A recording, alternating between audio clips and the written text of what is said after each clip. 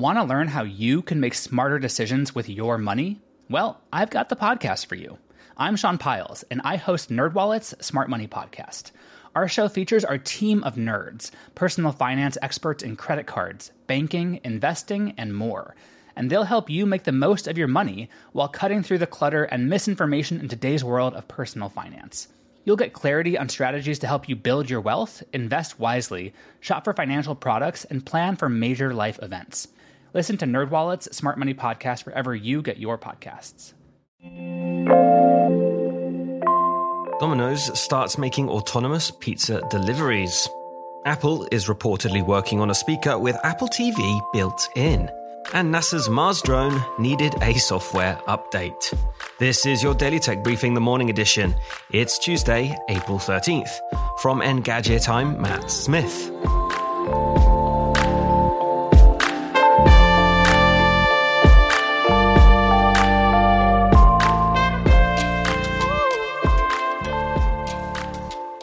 Anyone who has ever bought a drone knows that after it comes out of the box, the first thing you do is install a ton of software updates.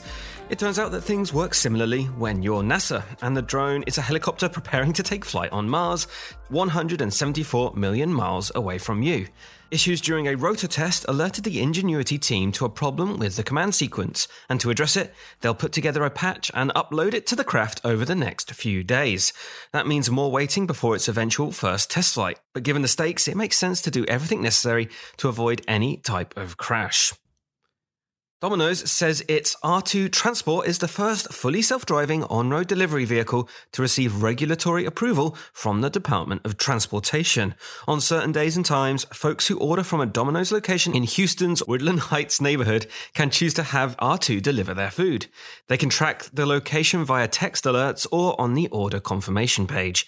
Domino's will provide customers with a PIN, which they can punch in on R2's touchscreen to retrieve their order. And leave a tip just because of habit. Apple recently killed its original HomePod speaker, and Apple TV is due an update.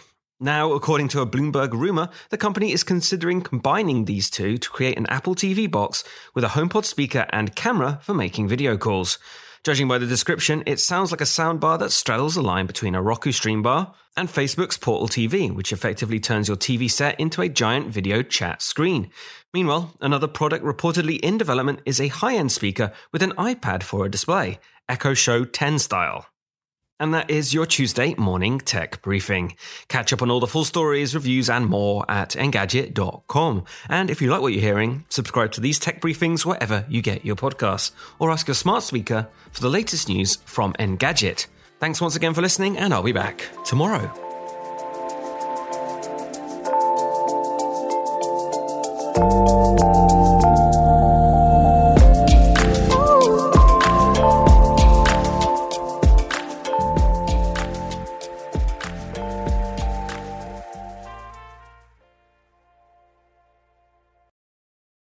Want to learn how you can make smarter decisions with your money? Well, I've got the podcast for you.